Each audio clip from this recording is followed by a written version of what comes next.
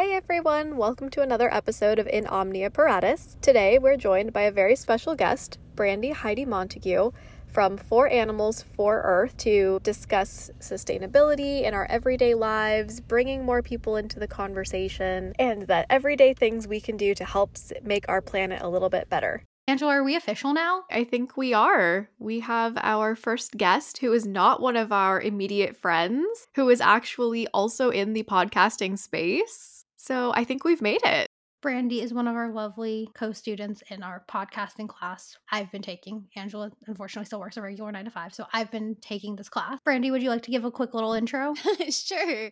I'm so excited to be here. So thank you both for inviting me to talk with you and chat. I'm really excited for our conversation. I am Brandy. I am the founder of For Animals, For Earth, which is a resource hub of simple ideas that anyone can try in their daily lives to make a difference for animals and for the environment. I spend most of my time doing a podcast, which Jay alluded to earlier. We're in a podcasting group together. And yeah, that's how I spend the majority of my time because it gives me a chance to meet creators and activists all over the world who are doing things that make a difference. And I interview them and I get to learn from them what they're doing and pull out simple ideas from our conversation that I can then share, with everybody who follows For Animals, For Earth. Yeah, so that's what I do basically with my time, most of my time. I've listened to a few of your episodes since meeting you in class, and I love how you're really focused on kind of simple steps rather than like, oh, let's completely go carbon neutral, which obviously is a goal of everyone, but it's not something one person can individually fix themselves. So it's nice hearing things that make an impact but aren't on the scale of completely changing how everyone collectively has to maneuver in the world. I'm really passionate about that specifically because I myself have found that I've lived a life looking for ways to help. Most of my life it was looking for ways to help animals, and it's just been in the past probably 5 years that I realized the very tight intersection between animals and sustainability and honestly human life. All of us sustaining on this earth. And for me, I often found and I still find that I get overwhelmed easily by feeling like I'm not doing enough. And so my message with For Animals, For Earth is just as much for me as for everybody else, which is keep with it, look for things that work, try to keep it simple, try to keep it in your daily life so that it's something that is sustainable. Because the reality is anything that any of us do at this point, it makes a difference, right? So I'm pretty passionate about this whole concept around finding what works for you and doing it. Which brings us to our first topic and our overarching theme for the day, intersectional environmentalism. So I'd never heard this term until a few months ago when I was doing some research into how I could help make my home and office a little bit more green and eco-friendly. And I found this really great online contributor. Her name is Leah, and she wrote a whole article about it. And so I was actually wondering if you guys had ever heard about this, the idea between the difference of ecofeminism and intersectional environmentalism. I would love to hear more about what she said. Yeah, what is the difference?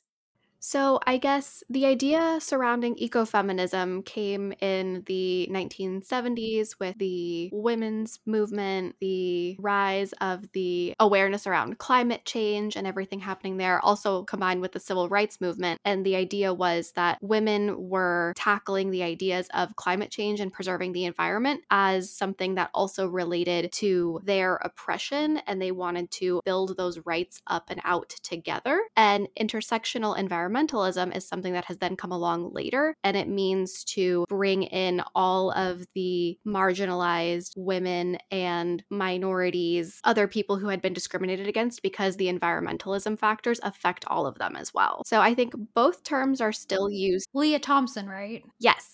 Yeah, so I think both terms are still used today, and I think that they both seem to be very well regarded in an academic space, but I was wondering if you guys had ever heard about them in a day-to-day space. I can go first. Yes, definitely. And I think that I feel like we're hearing more and more about them every single day, which is really exciting because, I would say I've been in the quote unquote sustainability space outside of just animal welfare for the past 5 years or so. And the way that it has snowballed is amazing in just 5 years. And I also think the awareness of how sustainability does not affect each one of us equally has also snowballed over the past 5 years, especially the past year, honestly.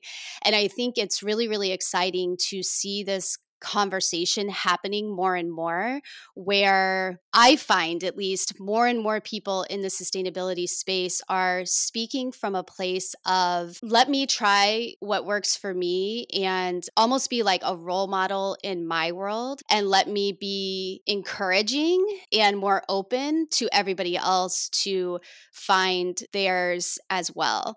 I think historically, at least my experience historically, has been a lot of ideas around sustainability are not necessarily accessible to everybody. It would be, in fashion, for example, okay, buy from brands that are very transparent and have clear, sustainable, materials and fair living wage workers and all of these things that, yes, we very much want to support now if we have the ability to do it. But that's not necessarily accessible to everyone. But that doesn't mean that there's not another way within fashion that might work for you, such as Trade Closet is an idea with a woman who came on my podcast back in episode 18, I believe. And she has started a community group where women, trade their clothes. And so that's like two totally different ways of supporting the movement. And both of them have a lot of excitement around them. And they both speak to people with different lifestyles and different amounts of time and money and resources to put into it. And so what I really love is that I'm seeing more and more examples like that in all different facets of fashion, food, things you're doing for your home, zero waste. There's so many more conversations happening where more and more unique ideas are coming to life that I think is really exciting, because I think that the more people who are involved in the conversation, even if it's an everyday conversation between you guys and me right now, we all have ideas. And the more people that can be in the conversation, the more creative ideas that are going to bubble up that we can hear from each other and we can all try. So to me, at least, I'm really excited by this movement of a deeper, broader conversation around what can actually be done and how it's not the same for all of us. I love that. I'm a big fashion person. I'm a big clothes person. I've definitely been trying to shop smarter and shop more ethical and look into companies more before buying them. But one of the things I think, especially in consumerism when it comes to sustainability, a lot of people are like, oh, shampoo bars. People are getting rid of liters and liters and liters and throwing away shampoo they've already bought. I'm going to go buy the eco-friendly shampoo bar. It's like, that's great to buy the shampoo bar, but you also have to realize, like, in the process, what you're doing in terms of getting rid of a shampoo thing you've already purchased. So I feel like definitely making lifestyle changes as to, okay, I didn't know this about packaging when I bought something, but going forward, I'm going to make these smarter decisions. And then particularly in the fashion industry, I feel like a lot of it, because the fashion industry can be a little bit more superficial and frivolous, there's a lot of moral high ground in the sustainability space. I don't know, Brandy, if you've seen that. For example, like you were saying, thrifting versus buying $75, $80 cotton, ethically made, sustainably sourced clothing. But even when it comes to thrifting, I've seen a huge movement in terms of a lot of young influencers, people thrifting, are buying clothes in larger sizes that are cute so they can DIY them. And then people in the beauty space have been like, well, if everyone's buying the large sizes to DIY and make them cute, and yes, there are enough clothes in thrift stores that I don't think this is a large problem we have to look at right now. But I think it's definitely a thing of, I tried one thing, I tried the thrift, but now that I'm thrifting and I'm buying clothes outside of my size range to do a cute oversized thing, to crop a shirt, to make a skirt, then that's taking away from another group. So I think it's hard to find your way in something where in something like fashion, it feels like every direction you're turning, someone has a criticism of what you're trying to do. And in reality, that one shirt that one person bought, if it was really true that we saw a huge switch in demographics demographics of people in mid to larger sizes thrifting frequently enough that it was making a huge impact. I think it was something we really should be turning towards, but I think until those numbers come to fruition, be mindful, but I don't think people should stop thrifting in larger sizes, because then if 80% of things in thrift stores aren't getting purchased anyway, then like what's happening? Yeah. And, I mean, I agree with that concept even across the board, because I think what happens easily is that we get discouraged and then we stop doing it. So, to your point, you thrifted and then somebody said something that really hurt you, and then you decided, yeah, I shouldn't be doing this. And I do feel like that can happen in so many different spaces. Like food is another big one. I mean, everything. And I think I almost feel like being mindful on both sides of it. It's being mindful when you are trying something new and coming from a place of, I'm trying, right? I'm trying my best, and I'm doing my research, and I'm trying the best I can. And I think if you are the person who is trying and you're genuinely doing it, then you are putting good energy into the world and you're doing something that makes a difference. And then I think on the other side, being mindful when we are bringing up our opinions about what other people are doing, bringing them up in a way that is still supportive. And that is the space that I find kind of hard especially like in social media, because it's very easy for me, for instance, very easy to feel offended because I'm a perfectionist. I'm like wired as a perfectionist. And so if I screw up, it hurts when someone tells me that I screwed up. And so I have to build myself and bounce back. And so when I'm on my side of noticing something, that's been something that, I've really been working on. Like, how can I share my voice and my opinion, but in a way that's not going to discourage somebody from continuing to try their best, right? And I think that's a balance that we all have to work on as we continue to talk about. We all have this common goal, right? We want to save the earth. We want to save animals. We want to save humankind. We all want to help each other. I say all, everybody who's trying to do something, right? And so it's like, how can we continue to be a supportive net for each other and build each other up without, discouraging each other when we maybe falter a little bit? Because in my opinion, if you're doing something in this space, you're gonna falter a little bit, because it's a space that I feel like is often talked about like the answers are black and white, they're clear, and it's not true at all. The answers for all of this are so gray, and there's such a spectrum, right, of what could be right or what could be wrong. And I think, to me, I try to continually speak from a place of this gray area, that here's maybe some ideas, but trying not to discourage people in the process from what they're already doing. I think that's really excellent. A way to come from it, to approach it for everyone, just kind of to open their ears rather than kind of try to make a decision for them. A quote I think that I saw on Instagram once, which really to me encompasses the way social media is someone tweeting out like, I love bananas. And then all the comments are, well, what about strawberries?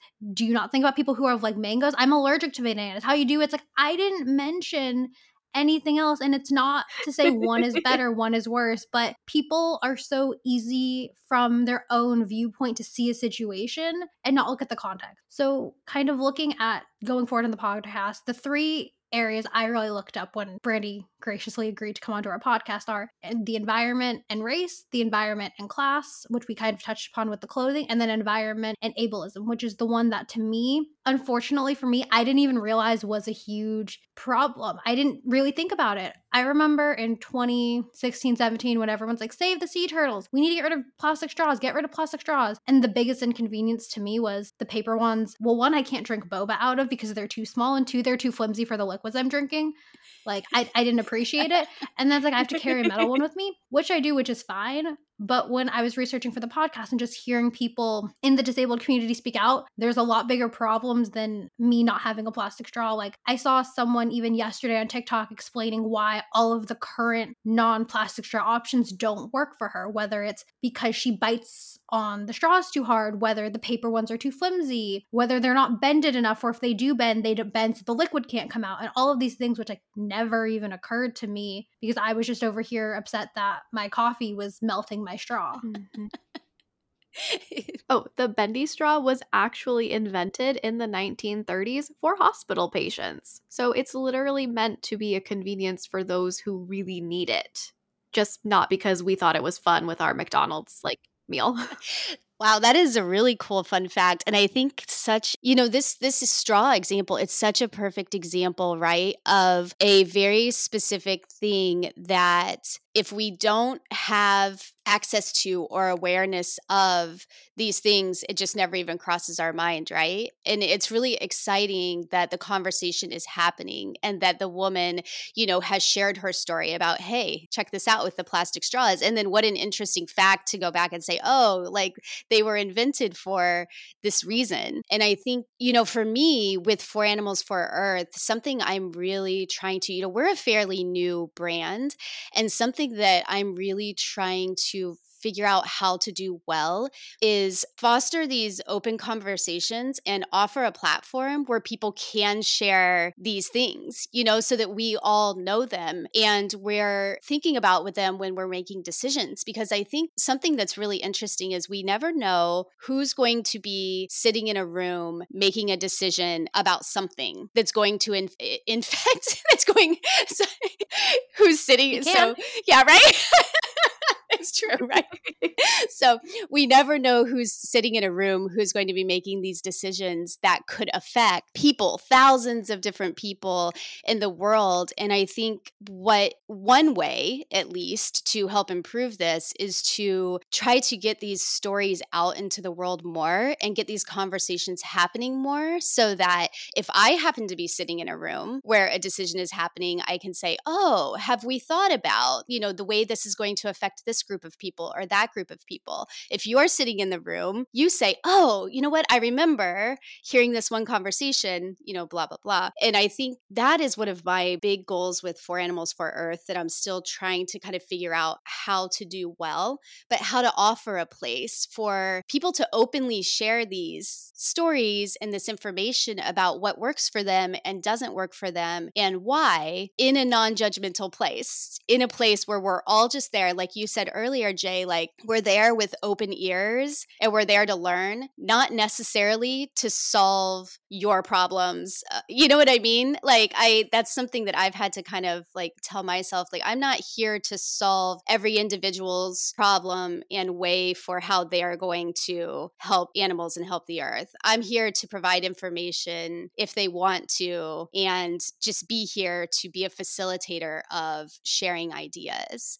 So that's just one little way that I personally am trying to be a better part of this space where we can all share our ideas and help people that are being negatively impacted by decisions that are being made. That makes so much sense. And then also, fun fact, texting was similarly created out of need for the disabled community, and now it's one of the regular forms of communication. So a lot of things that come out of needs, such as I think ramps and crosswalk signs and lines and things like this, I'm sure also came out of need from a marginalized community that now we all use and can't imagine without. So definitely listening to them. I think a part when looking at a community who could be affected as a whole, it's kind of trying to also navigate that very careful balance of this one individual can't use X kinds of straws, but that's not the only disabled type. There's also these, and trying to at the same time listen to voices in the space, but making sure it's diversity even within that space, like kind of intersectionality. The reason we're only talking about 3 kinds today is because there's so many places where everything intersects that you really need as many unique voices in the space, and then also to kind of balance that one person's needs with the needs also as a collective, because you can't, if we're looking so niche, like, okay, so we have everything great for like the blind community, and then it's like, well, what about the deaf community? What about people who are poor and deaf? Like, what about, like, there's so many ways that if you niche it as well, we're missing another huge population. So it's definitely about, I think, fostering the conversations, which I think it's great that you do on your podcast, because the more conversations, the more knowledgeable we all become, and knowledge is, I think, where we can be creative enough to start implementing change. But if we don't have the conversations of what's wrong, we can't figure out ways to make it work for people. Yeah, I absolutely agree. I definitely think that there's also kind of this balance between not doing anything and not making decisions to move forward because you're trying to make them work for everybody too, right? Mhm.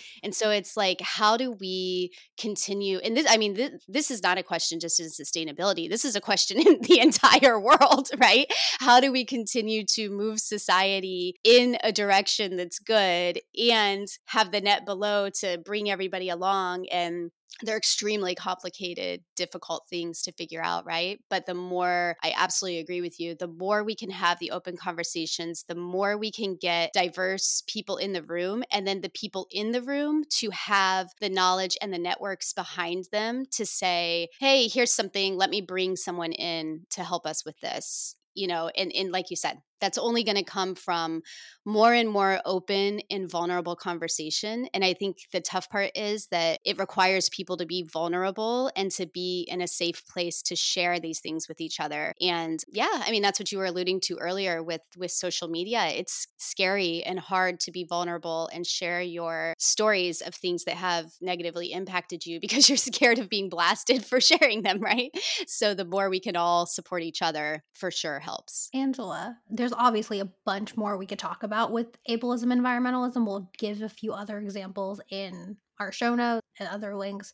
A big one that I also saw was communities in Europe that are being built that are really nice and walkable. Not everyone has the ability to get places without a car, so we'll definitely have those examples. Angela has an example pretty close to home about environmental classism. Would you like to go into that? Sure. So over the past few months, there have been more and more stories popping up surrounding solar panels in California. Huge hot button issue. Everyone wants them. I know that they tried passing some sort of legislation that may or may not have gone through at this point, mandating that all new homes had to have solar panels involved, and they would really like to get solar panels onto older homes as well. So I think about 5 years ago, the PACE program was reintroduced, and I completely closed the article that described what PACE stands for. But essentially, because I'm not going to try to pull this up and ruin the video here, essentially what happens is that the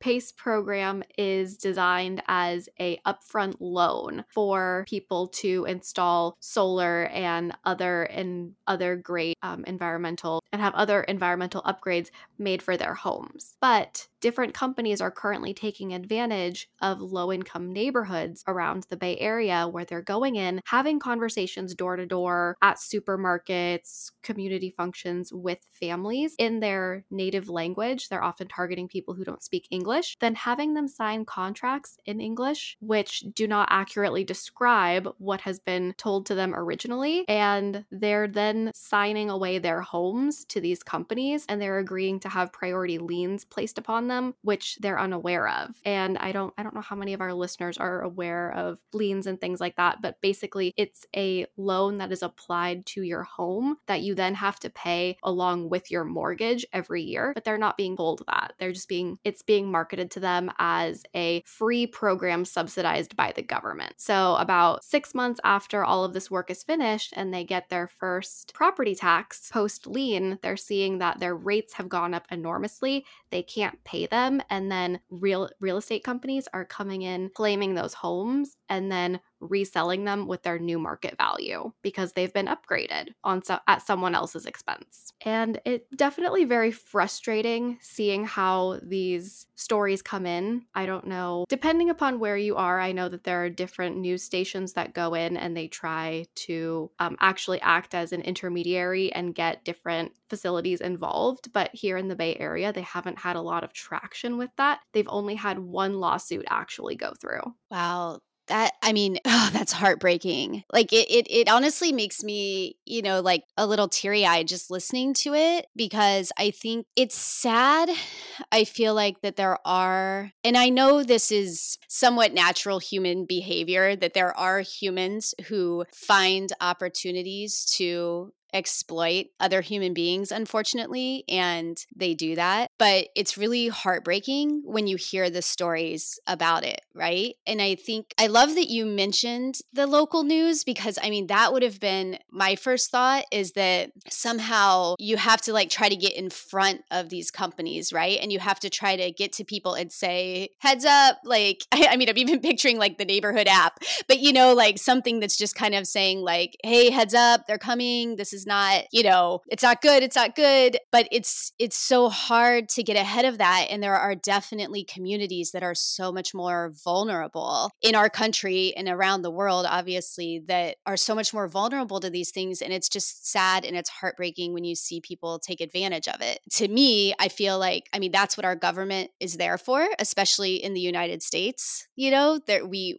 should have laws, we should have consequences for behaving this way and doing these things. It often does seem, like you said, the local news seems to be one of the ways usually that you can, you know, just call the local news station, or so many different places have like eyewitness tips now, you know? So like, I do think if someone is in a situation where they see something, I do think if you can get your local news to cover it, that's going to be a really, really usually, right, fast, great way to get that message out, to try to get ahead of it and to also get more advocates behind you to help. It makes me sad to hear that they haven't been able to get their local news to help. I don't have a ton of experience with like lobbying and trying to get the government to support you, but I know that there are groups out there who try to help people on an individual level figure out, how can I get a hold of my congressperson? Like, how can I get a hold of my city council? I think that those are the people really that you have to, you know, if the news isn't going to help, then it's like somehow trying to get in front of those people.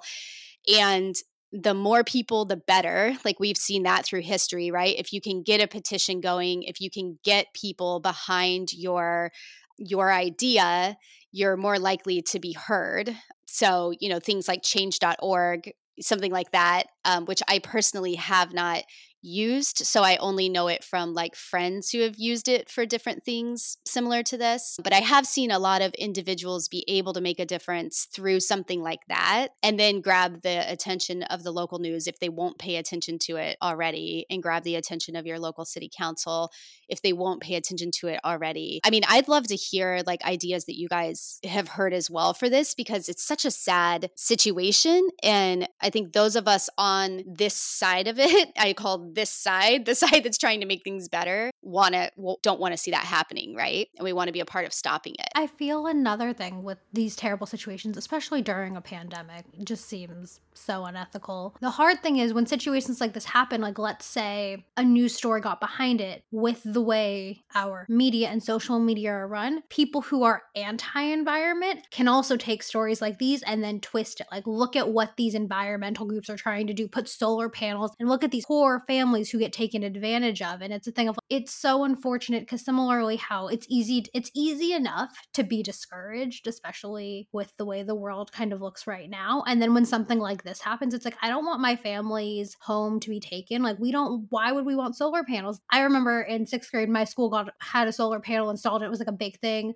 We got these cool little candy bracelets that were like UV changing color. They had a light bulb, I think, come to my school. It was like a big deal to get this, and it was really fun. And I was fortunate enough to go in a community that was not as climate change, because climate change wasn't the term when I grew up, but we cared about Earth Day. I grew up composting, recycling. I worked at a summer camp, and we made sure even like the kindergartners were learning how to compost. So I grew up like, I think, an above average care, but not something that super impacted my life. And then one of the really surprising things, Angela and I met in college, and we lived in our on-campus apartments. So they didn't have a recycling dumpster, and we were in a school system that claimed to care a lot about the environment, and their on-campus apartments didn't even have a recycling facility, let alone compost. Most people thought I was crazy for asking if there was a compost bin. I grew up in the Bay Area. I grew up with one, and they're like, what's a composting bin? It's like, we didn't have like the big wrapping ones, but like we have like the big green one that's taken away on trash day. But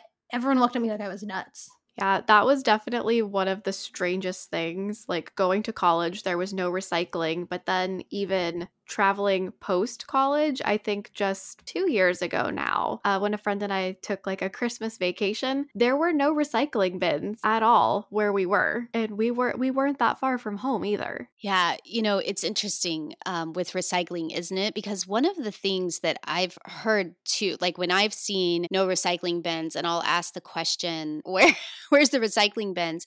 And sometimes people say that, oh, they separate the trash, that certain cities take the trash and separate it themselves. And that's something that I'm kind of like, okay, is that really true? Because I've also learned that recycling, they're not even going to take it unless you've cleaned everything out perfectly and you've only put in what needs to go in. And we all know, right, that recycling we used to send so much of it over to China, for instance, and that's not happening anymore, right? So I think recycling is something that to me seems like a little bit of what's the word I'm looking for?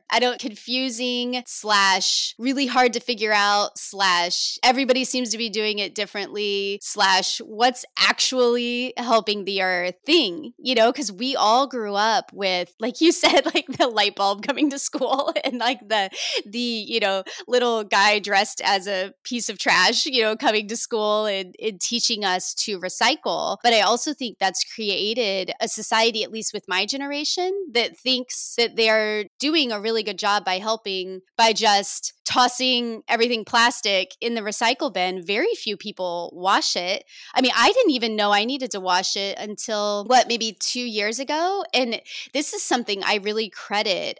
We were talking about this earlier in our discussion, but bringing up an idea to somebody in a way that doesn't discourage them. And a friend was at my house and she was like, do you know you're supposed to wash stuff before you put it in the recycle bin? And I was like, what? Really? And I didn't even know that. But now it has changed and I'm really careful about that, right? But it's interesting because like you said, we sometimes go places and we can't find a way to recycle. And I don't know if the answer behind that is the convenient answer that a lot of people say, which is, oh, well, they separate the trash themselves, or if it's the unfortunate answer that things aren't being recycled as much as they used to be because there aren't enough people in the United States that are willing to do that. And so recycle is still ending up, in the landfills and not actually being remade into something else. Yeah. Recycling is a whole big subject that I'm really hoping to learn more on because it's a tough one, isn't it? It really is. I was super discouraged when I heard you had to take all of the labels off cans and water bottles and everything for them to get properly recycled. You can't have mixed things in them. And not to be like a conspiracy theorist here, but if companies and brands wanted to make it easier for us to recycle, they can print their labels on it. Like there are certain bottles that are made of glass or paper that have the packaging and things branding written on it. So it's easy to just toss. And some brands don't. If we all had a motivation and companies had the capital that we wanted it, they would do it more, but they don't see it as a need. Another area which just mind boggled me, I worked retail for a few years and I would work on shipment days where we would get hundreds of paper boxes. We'd fold them down, and luckily the bubble wrap started to become recyclable too, which was great. But we would get dozens of boxes with one item. And I worked in like the beauty space, so one lip gloss or one pair of eyelashes in a box by itself. And it just showed me that as much as I know we can do things and we should be individually trying, if they just filled their boxes better, that would make a huge impact. And that's like one retail location of a Fortune 500 company. Think if they did that to all of their distribution centers and all of that. And so that's like another area where I can get a little discouraged. Is like, I'm over here trying to do Meatless Mondays, trying to compost, trying to do this, and they're over here shipping things with a broken item in it and sending me 7 million extra boxes that then I'm taking down trying to recycle. One of the great things is some people ended up hearing, if our customers would hear that we have all these boxes, so when they came to move, they're like, can we just take your boxes? And we would give them like dozens of boxes every week. So yeah, tip if you live near a retail location and you're moving or you're holiday season and you're trying to do it, sometimes they'll give you the boxes. I don't know how legal this is. Angela, you're the lawyer of us, so you can check that out. But I know they're more than willing to give it away, and it's a great way to reuse the boxes because, yeah, they're cardboard and yeah, the packaging's recycling, but that's still, I think, like the most we would get is like at least a minimum of 100 boxes a week, easily. Oh, and I definitely think that the box thing is a far more sustainable than when people went through the fad of taking the pallets from places like Costco or other large distribution centers where they had to move things in bulk for their pallet furniture at home. What? Yeah, because I remember this was maybe like 10 years ago. I was in high school and it was very much a thing that they were pushing. They're like, oh, like those like shipping pallets and things, you can totally use those for furniture at home, like to make a bed, to make a couch, turn it into a porch swing. So people were going and taking those, and then companies had to say, wait, we need them. We don't want to have to produce more of these. They're very expensive. So boxes, I think, are okay. Don't take the pallets, though. Interesting. I had never heard of that. And then another thing on a much lighter note, like this is a very much lighter note than some of the things you're talking about. At our particular university, the fraternities were very responsible. Once a month, they would take all of the beverages consumed, the glass bottles and cans, and take them to the recycling center to help fund their other ones. And that, I think, it sounds silly, and I'm aware it took me a while to figure out the correct verbiage to use, but it helps. And I'm sure in a week they go through a substantial amount through all of the guests they have over, and they would have money back in to buy more beverages, and these would get recycled correctly. And I think like it's silly, but it's also a thing of, oh no, it's like, it's small and it sounds silly, but it's like, it's more of an impact. It's like before you judge what they were doing as a house and what they were doing, yeah, sure, to get more beverages, but before we judge others, let's look at what we're doing at our own home to be environmentally sound. Exactly. And then a great way to instill that in the future fraternity members is that I think kids should actually recycle as part of their allowance. I think that would be really great. Like if kids had to collect all of their like cans and bottles and things like that, and then parents could take them to the recycling center like once a month, every few months, and then they have that money as part of their allowance or for something fun. I love that idea. And, another idea that came up in one of my interviews was teaching your kids to sell secondhand as well. So if they're done with their toys or done with their clothes, teaching them how to put it up on Facebook Marketplace and sell it, and you start to create, you're just teaching from a very young age this world of circularity and keeping things moving. And, what a brilliant example with the fraternity, because the reality is it's something that works. There's a good incentive there for them. And so they do it. And those are the kinds of things that all of us, I think the more creative we can be and the more we can talk to each other, the more you can find something that works because it's something that really works for the people who are involved in it. It's like that's such a simple example, but you've got the incentive there that is worth it to them. And with the kids, if you're teaching them, hey, you make some money, by recycling or by selling, or, even you save some money by buying secondhand or trading, even better, So I definitely think those are things that I kind of feel like our next young generation, they're going to grow up with anyway, just like every generation is growing up with more and more awareness. And, like Jay, you grew up composting. I mean, it's happening more and more just because more and more people are feeling the pull to want to do something. I also think that's something that's a little bit frustrating. I'm a very proud Zillennial on the cusp of millennial and Gen Z. I remind Angela of this all the time because she's a slightly more millennial than I am. But Boy. I lost my point, dang it. Sorry, whenever I bring that up, I laugh a lot about it. Yeah, I lost my point. Angela, if you have something to say, I'll come back to it. Oh my gosh. Yeah, no, I think it's just even like those examples, even those examples just show like all of the various points of intersectionality that we have here and the different ways that we can come at it. And you don't need to do all of them. Even you can do whichever one works for you. And that's something that's going to help the world and all of us just that little bit more. Here. And I remember my point.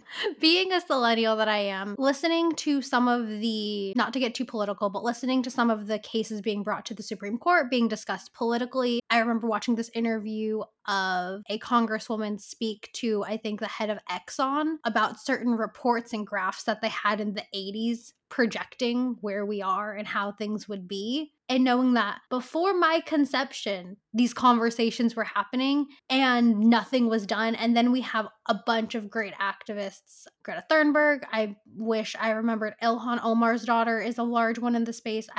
We have some photos going up to highlight some of the POCs working in the environmental space, but kind of how vehemently Werner, Angela, you're the word one, how passionately these young people, because even when Mayor Pete was running for president, one of the things that I very much identified with him saying was a lot of the people running aren't going to have to live with what was built before them. Me being the youngest person running for office, I'm going to have to exist in the world we're currently creating and what's been created before me that I had no control over. So what do you think is something we can say to not like the young, I think like the young generation gets it because they're the ones whose future is really at risk. For maybe some people like millennials, Gen Xers, people who feel like I'm gonna have had a really good life existing the way I exist now, not really caring. And then it's people like saying now, younger people like, I'm not gonna even have kids because I don't know what kind of life my kids are gonna have. And for someone who really wants kids, that's heartbreaking to think about. But the younger generation seems to get it, but it still feels like there's a disconnect between I've lived a good life and I've lived the way I've lived. I don't need to change at this point. Yeah, I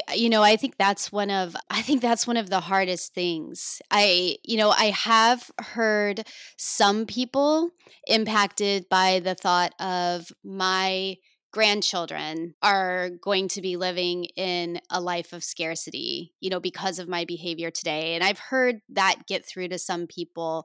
But I find me personally, most of the conversations that I'm having with people who don't care, they're not sliding over to care. And that's something that has been really hard for me to continue to accept and also continue to find my voice in those situations in a respectful way that's not just going to have them throw up a wall between us. It's difficult. It's really difficult to try to convince somebody that, because I don't think, to me, I think the disconnect is that they don't really think it's a problem. They think that, hey, we're amazing technology innovators. It's just a matter of time before, we change everything and it's not a problem anymore. I think there's, right or wrong, I think there's a lot of faith in humanity to solve all these problems. And that does bring a level of optimism, right? But it also is a way to ignore the fact that, we're in a serious situation. They say by 2025, so 4 years from now, let me see if I can get this stat right. 4 years from now, 50% of humans on this earth will be in a water scarcity or a water stressed. Okay, let me get it right. Editing Jay coming in to say the actual statistic is by 2020, 30 to 40% of the world will have water scarcity, according to the researchers. So, we're talking about 4 years from now. That's and terrifying. So I think it's terrifying. And at the same time, there are so many terrifying statistics out there that it becomes paralyzing, right? I don't know if you guys have this same experience, but most documentaries I watch, I cry and then I feel about this big and I feel like there's nothing I can do and my poor children and my poor grandchildren and what's the point? So it's really easy to go to that place.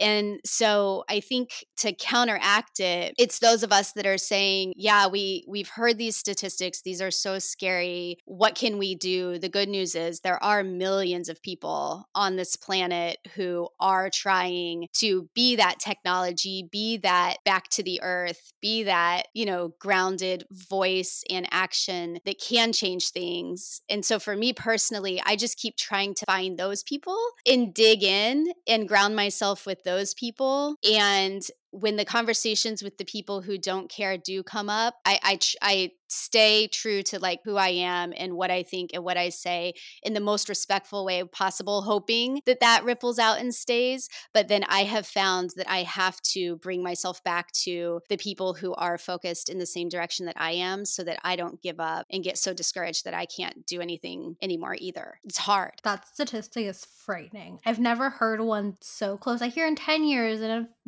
I've never heard something where it's like especially this past year, which feels like a weekend, knowing that I don't even, Angela, do you have words? I for once, I think I'm silenced. I don't have much to say on that. No, I think it's terrifying, and it also, like you said, Brandy, it definitely has been my experience that I've encountered a lot of people who are not sliding over to the care side. They're very much in the, well, if I want to pay for it, I don't see why I can't have it. Like, if I want to buy this, if I want to run my air conditioner, if I want the large car that only gets 10 miles to the gallon and I'm willing to work with that, then I should have it. So, yeah, like you, Jay, I'm a little speechless. And I know I've had I more hate and that more of those logic. right? I've had more and more of these conversations, especially during the pandemic, because people are clinging to their comfort. And so they're like, if this makes me happy, I would like it. I'd like to have it and use it. Thank you, next. And it's like, no, not thank you, next. We don't have a next planet. We don't have a next clean water source. You have to care about what we have, and you have to have that compassion for other people to be willing to say, this is enough for me. What can I do for someone else right now? I will say, Brandy, you did give me a bit of perspective. I tend to live in my nice, comfortable bubble of people who care about most things in general, care about other people. So definitely with that perspective of hearing that, some people think, well, we didn't think we would make it through this, but we did. So they just like don't see it as a finite thing, even though I remember even growing up elementary school science class learning what a finite resource was, what's an infinite resource, and that at some point it would be. And although kind of one of the main things that like kind of people go back to is like Jurassic Park, like like when we had dinosaurs, like certain things are real and can exist now and are happening faster than I think. Probably part of it, like Angela said, living in comfort, living in denial. I was listening, this is completely not related to the environment, but Oprah Winfrey and Emmanuel Acho were doing an uncomfortable conversation, and he gave a great acronym for denial, which is don't even know I'm lying. And I'm like, oh wow, that's so great. And I think that's definitely in a situation similar like this, it fits really well, of people just living in denial of like, we can't run out of water, my sink runs, or it's sunny outside, or my favorite from an anonymous quote of, well, the climate is changing. Honestly, I think it can be really hard to know where to go next. So it is important to find those people who care like you do. Like, actually, Brandy, to your point earlier, and Jay, like about how Gen Z and our younger generation, like the younger generations, they will really care about this more. There was a really nice story that I heard about earlier this week. This little girl loves the Oakland Zoo in the Bay Area, and they're currently very strapped for cash right now because they haven't had anyone going in. And she actually started a fundraiser with her mom's help on Facebook, and she's raised Oh, $200,000 for the oh, animals to keep feeding that's a them. higher number than I thought we were going with.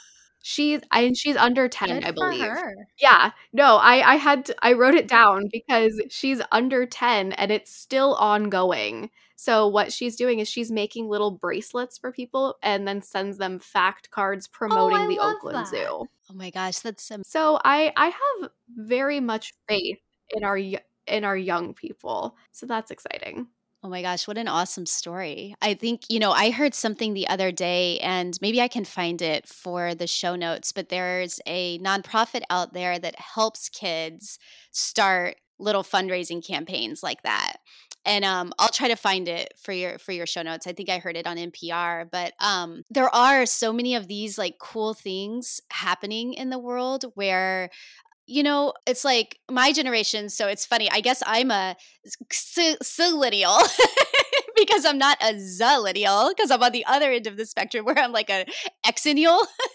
But it is really interesting because something that people who are in their early 40s and their late 30s, in their 20s, people who have the ability to reach out and create these types of little programs to help kids, that's something we can do. It's something very easily in our power to help educate younger kids about these different things, even if we don't have children. You can, like you were talking about, you can help in your community with these different things and this different messaging. And those are the nuggets that bring you optimism, right? And get you excited that there is a way forward, there is a way out of this. The momentum is definitely there. Even with older generations, they're becoming more and more aware. I do think, yeah, for some the ship has sailed.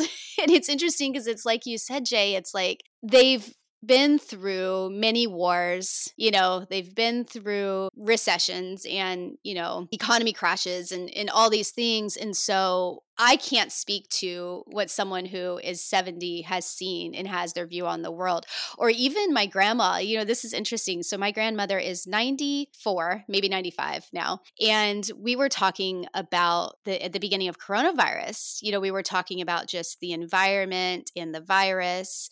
And, I was asking her, I said, how does this compare to right after the Great Depression and the wars and, that sort of thing. And it was really interesting. She said to me, honestly, I've never been more scared for the world than I am right now. And I was like, ooh, that's really interesting. And I don't know if that's just a view you get as you get older and you're like, oh my gosh, look at what all these young people are doing to I mean, obviously we've heard those stories for generation after generation, right?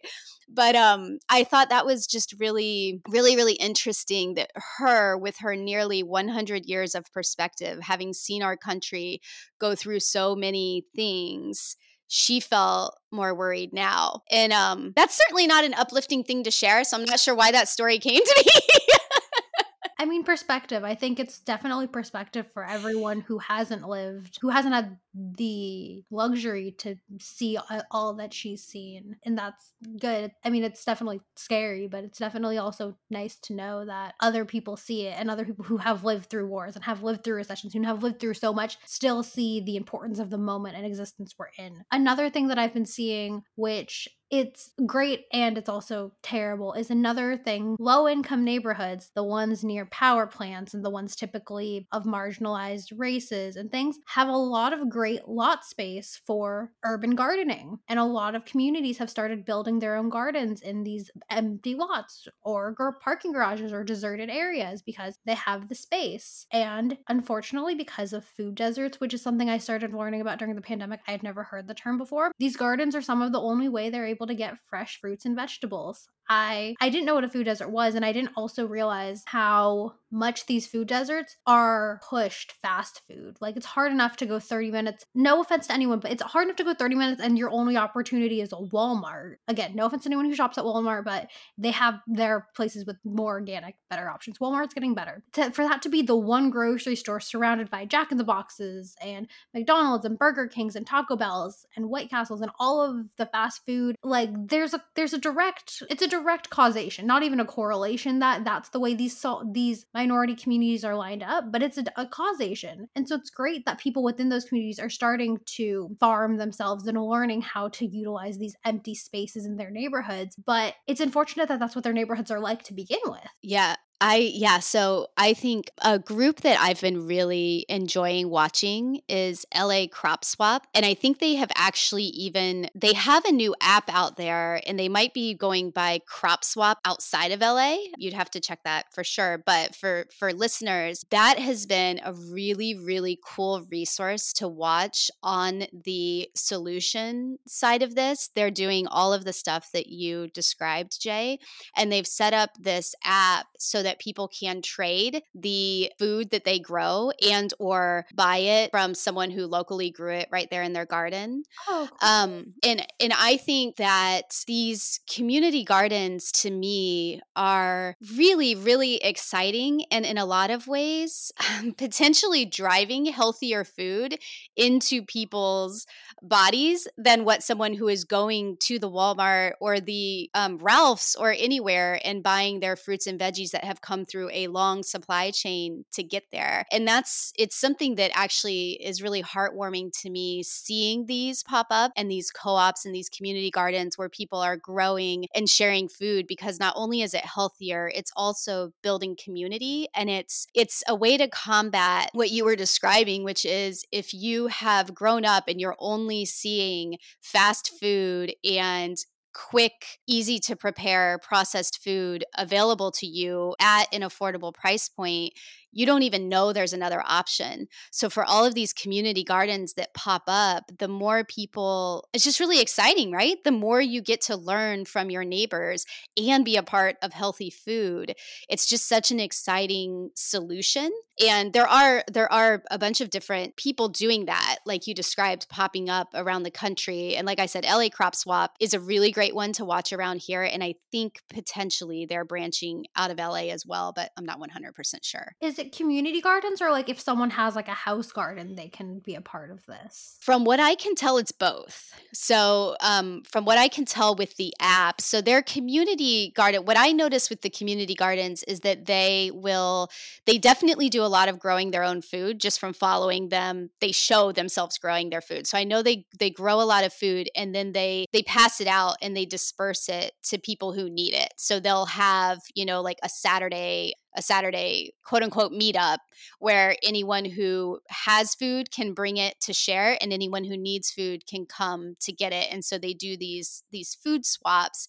And then I just saw recently that they had launched the app. And what I saw in the app was, like me where I'm at, I could buy from someone near me who was packaging like microgreens that they had grown, and I could buy that if I wanted to, or other vegetables. And then I could also sell, if I grew and I had surplus, I could sell it. So there was the buying and selling piece, but I also believe there's also a trading piece that goes on within them as well. No, I really love that. I feel like, especially in terms of trading, that's a really easy way for people to get involved with their local neighborhoods, because I'm sure that there are probably a lot of people in various areas that are growing like Avocados. lemons or limes, have an avocado tree, like a peach tree, herbs, exactly. Just like various things like that. And I know sometimes we actually do that in my neighborhood. So we have a neighbor like down the block, and they have blackberry and blueberry bushes. And so sometimes they'll come over, bring a little basket full, and then ask like, hey, could we get some of your avocados? And it's a great system. Reciprocity, right, Jay?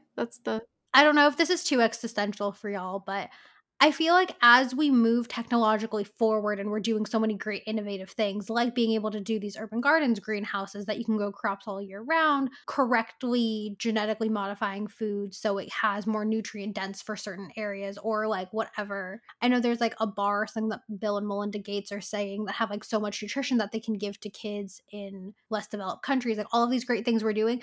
At the same time, we're also kind of moving backwards where we're now trading things again, and we're also like going local, which I think are great things. But I just think it's funny, as much as we're going towards like some things technology wise, we're also way moving back, bartering with your neighbor, like trading things, community gardens, eating off the land. And I think so many people I know got chickens over quarantine and started gardening and certain things. So it's just like a weird thing of like, as we move forward, we're also like completely going back to like caveman days. I think that aspect is so exciting. I realized this in December. I had two podcast interviews back to back. And the first one, I was talking to a man who runs an ecological impact center in Costa Rica, and it's off the grid. People go there and stay with him, and they learn how to organic farm. They learn how to make their own food, make their own herb medicines, like, you name it, as far back off the grid as you could possibly get. And then the next week, I interviewed a guy who had a tech startup that was creating an app that will allow you to shop and look at everything on the shelf and have it pop out and tell you which of those items align with all of your values. So, they can tell me that this product was not tested on animals. It was not created by children. It was carbon neutral, whatever. You put in your own values, and the app will tell you this product, this product, this product match your values. So you can just pick from those three and know that you're choosing what you want. And so it was so interesting to me. I was sitting there thinking, as I was editing the second episode, I thought, wow, how funny, how drastic these two men were 2 weeks apart from each other. And they both have solutions to the problem. And that really, really invigorated me and inspired me, because I thought, some of us have the ability to get back to the land and grow our own food. And some of us have the ability to be part of a tech startup. And, some of us have the ability to do a million other things. But it reaffirmed that idea in me that there are thousands and thousands and thousands of ideas and solutions out there that we could be working on. And you don't have to feel like you can't do something because you can't grow your own food, or you don't have to feel like you can't do something because you don't have the means to do a startup and build a new technology. There's really not a clear answer to how to fix all this. So we can all be a part of something. And that was like really, and it continues to inspire me to this day to think about how different the two things are that those two people were doing and how they both are moving us in the right direction. I think it's really great because it shows us like there is no one good solution. Like this conversation is going to be ongoing essentially forever because there are always going to be different things that we're going to need to take into consideration, different solutions, different ideas to think about. It really shows you that you can do whatever it is that's best for you and your circumstances and still have that positive impact. Brandy, are there any like resources that you think are lesser known or that you think are ones that can be helpful? I know that whole crop swap thing is definitely something I'll be looking into to see if they have up here in the Bay Area or sending it to my friends in LA. But are there any other kind of like cool, simple resources that you think could be useful in all areas, from like trading and bartering or buying secondhand? I know you did an Instagram post a bit about some of your favorite smaller online thrift stores, but like what are some good resources people could look into trying and switching out if they have the means, accessibility, and desire to try? Mm-hmm. Yeah, gosh, so many. You mentioned the blog post. There's so much on For Animals for Earth. So that's a place that people can just go and look for all different kinds of things. Another one coming to the top of my head is Trade Closet. It's a concept that a woman here in Northeast LA created for this area, but she's also been looking at helping people start them in other places. You can find her information. Gosh, goodness, probably the easiest way is to look at episode 18 of our podcast, the show notes, but you can find her, and she would absolutely love to hear from people who would like help starting one where they live. And when I say Trade Closet, that's where you have this Facebook forum where you can trade your clothes with each other. And that and Crop Swap both have those added benefits of bringing communities together, which I also think is one of the very, very important ways for us to move forward, is getting to know our neighbors, spending more time together, and getting back to that world where you did share your vegetables with each other. You shared your cup of sugar. You didn't have to have it all at home every minute of every day. So anyway, I think those are good resources.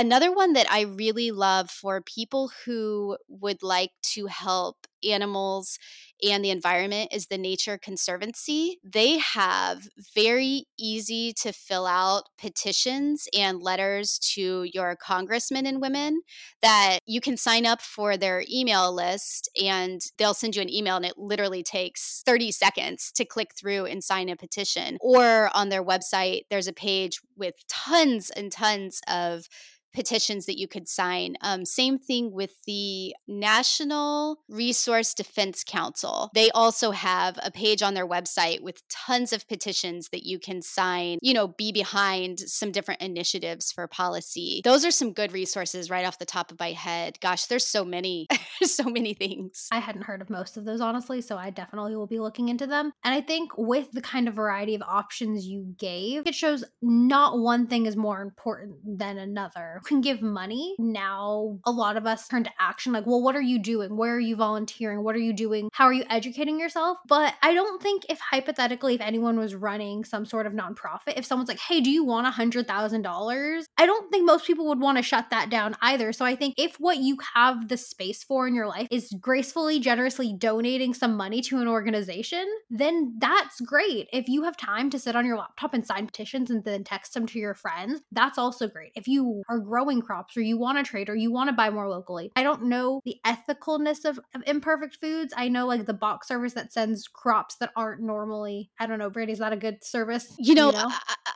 I don't know for sure. I always thought so. And then I also saw something that wasn't as positive. So I don't know for sure. But I mean, in theory, yes, right? In theory, it definitely makes sense. Maybe we could just tell somebody to Google it and decide for themselves.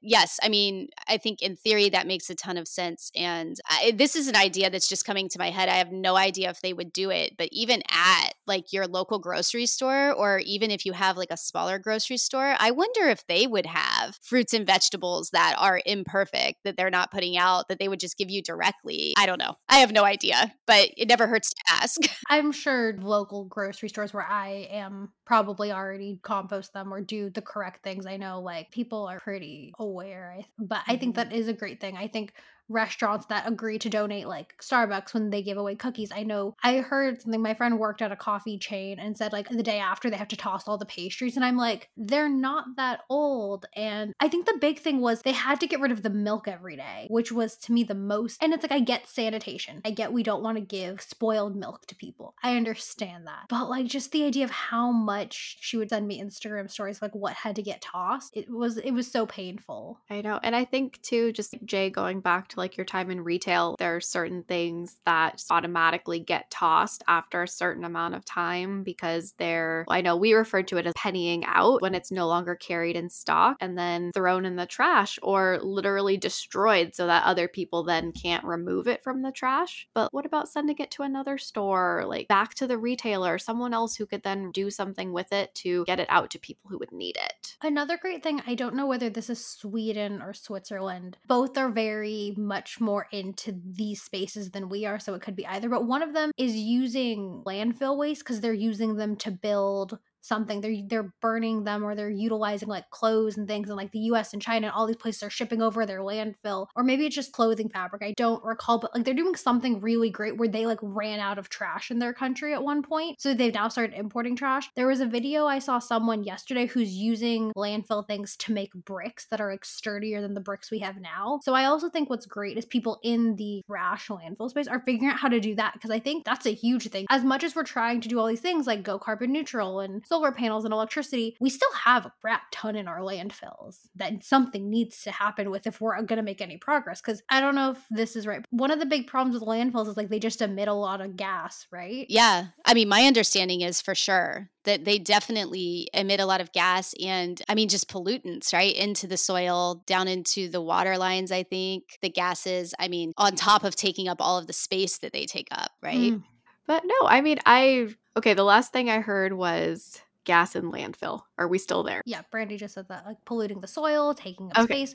Typically that space, I'm assuming, is in lower income neighborhoods and places that are already struggling. I can't imagine living in a neighborhood that was already low income next to like a power plant or next to a landfill, and then being told, I think you need to recycle a little bit more. Like, that should be here. It's like, how about you throw it in the dump 2 steps that way? Oh my God. It's heartbreaking the amount of things that our country just pushes onto lower income neighborhoods. And frankly, any country pushes onto lower income neighborhoods. Because when you just start looking into the various health statistics in those areas, obviously we have been able to see for a very long time that this is not doing anyone in those neighborhoods any good. It's incredibly detrimental to their health, but nobody wants to find a better solution there. Yeah, I think there's a lot of responsibility on each of us. And I always hope that, maybe this conversation reaches somebody who happens to be sitting in a room that happens to be able to influence decisions, or runs a business that somehow talks to the waste sanitation department and can somehow influence. I think I was listening all this past week to the Refashion conference for New York City. And it was interesting because it was sponsored by, I wish I knew the name of it off the top of my head, but it was a sanitation, I think, nonprofit. I'll try to get you the name for the show notes, but it was sponsored by people who were very focused on waste in New York City. And it was interesting to hear just some of the conversation and people bring up things like one person in the chat said, oh, the sanitation department has an entire plan around clothing recycling, and you can just look it up and you can kind of follow what they're doing. And then there were different nonprofits in New York City that have popped up who do clothing recycling and clothing shares. And, it's interesting because that probably exists because it is a tiny space where people are closer to the fact that they need solutions. Whereas, sometimes I feel like maybe here in LA, we're so spread out. Like you're saying, there's certain areas that are more affected by this. And it's easy for people who aren't affected by it to not pay attention to it and continue to pay attention to other things in their life. But it does seem like in New York City, at least, it was exciting to hear these different things that they're doing that will hopefully become solutions that can come into other areas as well. Gosh, it's like we just have to keep trying to influence, I guess, by talking about these things that it happens to be in the minds of more and more people. And hopefully some of those people happen to be people that can either start a nonprofit or make decisions. I will just add this. If there is anyone listening who is looking at, they have an idea and they want to start a nonprofit like this that does something to help with these things, there are a lot of resources out there, grants and different things like that to help people who have ideas and want to move them forward. Or there are these groups like in New York City or other places that you might be able to hook onto and say, hey, what you're doing would work really well in my area. Could I be fiscally sponsored by you or something and start what you're doing in my area? So, I mean, hopefully the more people that hear the conversations, the more people will start to find ideas and be able to tap into each other to use them, I hope. Those are really good ideas that I never would have thought of. I feel like when someone's like, oh yeah, like I just want to start a nonprofit. Starting this podcast took much more work than I thought it was going to. So the idea of starting like a nonprofit just seems so unattainable. But knowing that there are resources and loans, grants, other nonprofits that want theirs to expand and get more national, I think is a great place to start looking, or even anything you could do for them socially or admin wise, or just kind of getting in there and kind of seeing how they work. Whether you want to join there, make your own chapter, or start your own could be a great place, because I'm sure in the nonprofit world, there's always too much work for too little people. Yeah, especially if you're willing to volunteer, right? And if you've got skills that you can volunteer, I don't know any nonprofit that wouldn't love to have somebody come in and help them with their social media or their grant writing or their copywriting, as long as you're willing to come in and be a dependable person. But yeah, it's such a great way to be able to learn and then, right, maybe take some of those ideas and start them in other areas. Angela, do you have words? Yes, I do. Oh my God. They're coming. They're coming. This is why we have to All spend right, 2 hours I'm to caught up record now. with everyone for all of these little dips. Yeah. Oh my God. Honestly, volunteering for nonprofits can be such a rewarding experience. So I think we're definitely going to have to find some good ones to link in the show notes here for everyone. I don't know about you guys, but I've definitely felt more like I've wanted to volunteer in the past few months, but it hasn't actually been very safe to volunteer anywhere. So there aren't that many opportunities. No, so we will definitely find those. Yeah, that's something that's been really hard for me too, because I used to always volunteer here at our Humane Society.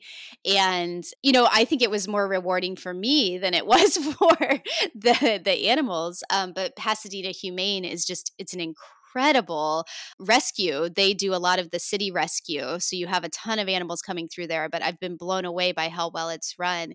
And it was really amazing to be a volunteer there because you got to go in. I'd spend 2 hours a week. I would go in and I would work with dogs who were scared of humans, as you would imagine. Quite a few of them, you go into this concrete block and you're terrified. And so some could be aggressive. Most are just very, very, very reserved and won't come out of their kennel. And so when people are coming and looking to adopt, they're not seeing these dogs. And so they're there longer. So Pasadena Humane has this whole program that they call Blossoming Wallflowers, where volunteers come in and they help the dogs get more comfortable with humans so that they can get adopted faster. I'll tell you, just volunteering in that gave me so much more in my life than I think I ever gave to them. You know what I mean? And it was such a nourishing thing. And it's been sad for me because it's been closed now for a year and I haven't been able to do it. And so I totally relate to what you're saying with it's been hard not to be able to go physically volunteer and do things. I do think, we could try to reach out and do things online from our houses. And I really hope that soon we're all able to physically be back together again and do those sorts of things. Because yeah, you get so much more out of it than you give, I think. Heard a lot of shelters got emptied out. Saw everyone was either fostering or they were just adopting animals. So a lot of shelters like didn't need the volunteers and they ran out of dogs to foster, which I think it's a wonderful problem that we had, that everyone wanted pets for their family, emotional support, whatever motivated people to get animals and adopt must have been great for all of these shelters to do, especially during a time that was so scary and they would have less volunteers, that they all found homes. It's really beautiful too. Like when you hear a lot of these stories, I know people have been sharing them on social media a lot, talking about the animals that they fostered and the relationships that they've built for them.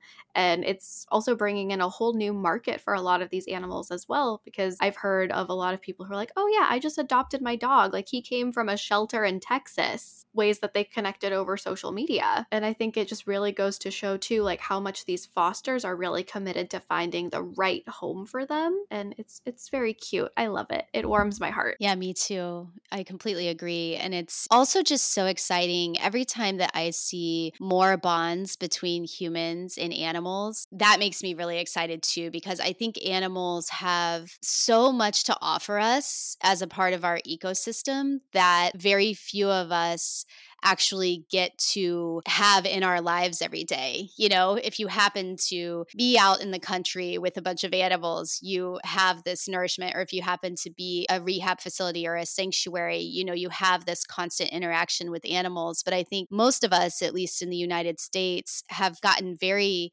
detached from that. It's really so much can come into our lives by having contact with an animal on an ongoing basis. I really do think it instills compassion, just more open-mindedness, all these kinds of things. It is really, really exciting to see that animals have been able to fill a bit of a void for people in this. I hope that it continues to boost up the value of animals in our world and in our lives. Brandy, I have a bit of a selfish question. And if you have no knowledge of this, I promise it won't be a big deal. I'm just curious. What do you know about equine therapy? And I recently started hearing about like the benefits of like having a horses can give. Like, do you have any experience with that? So I only have experience from conversation, but yes, I definitely know of programs where, especially with children with anxiety, that equine therapy has been really helpful.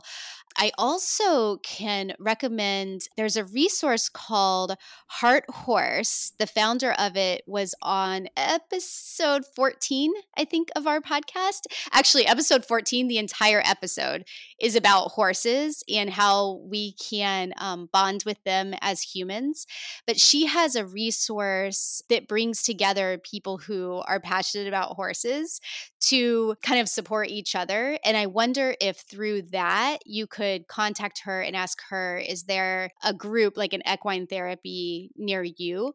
But I absolutely have been seeing it. I've heard many, many, many stories from people who feel like their lives are fuller, more grounded, their depression is less, their anxiety is less because they are interacting with horses on an ongoing basis. So I truly believe, yeah, that it's absolutely, and it's not just horses. You know, there's a lot of different animals that programs are popping up that allow you as a human to try to interact with them a little bit more to help with being more grounded yourself. You know, there's a program in Florida called Catalyst where it's all about coming face to face with predator animals and having that help you learn how to ground yourself in a high stress situation.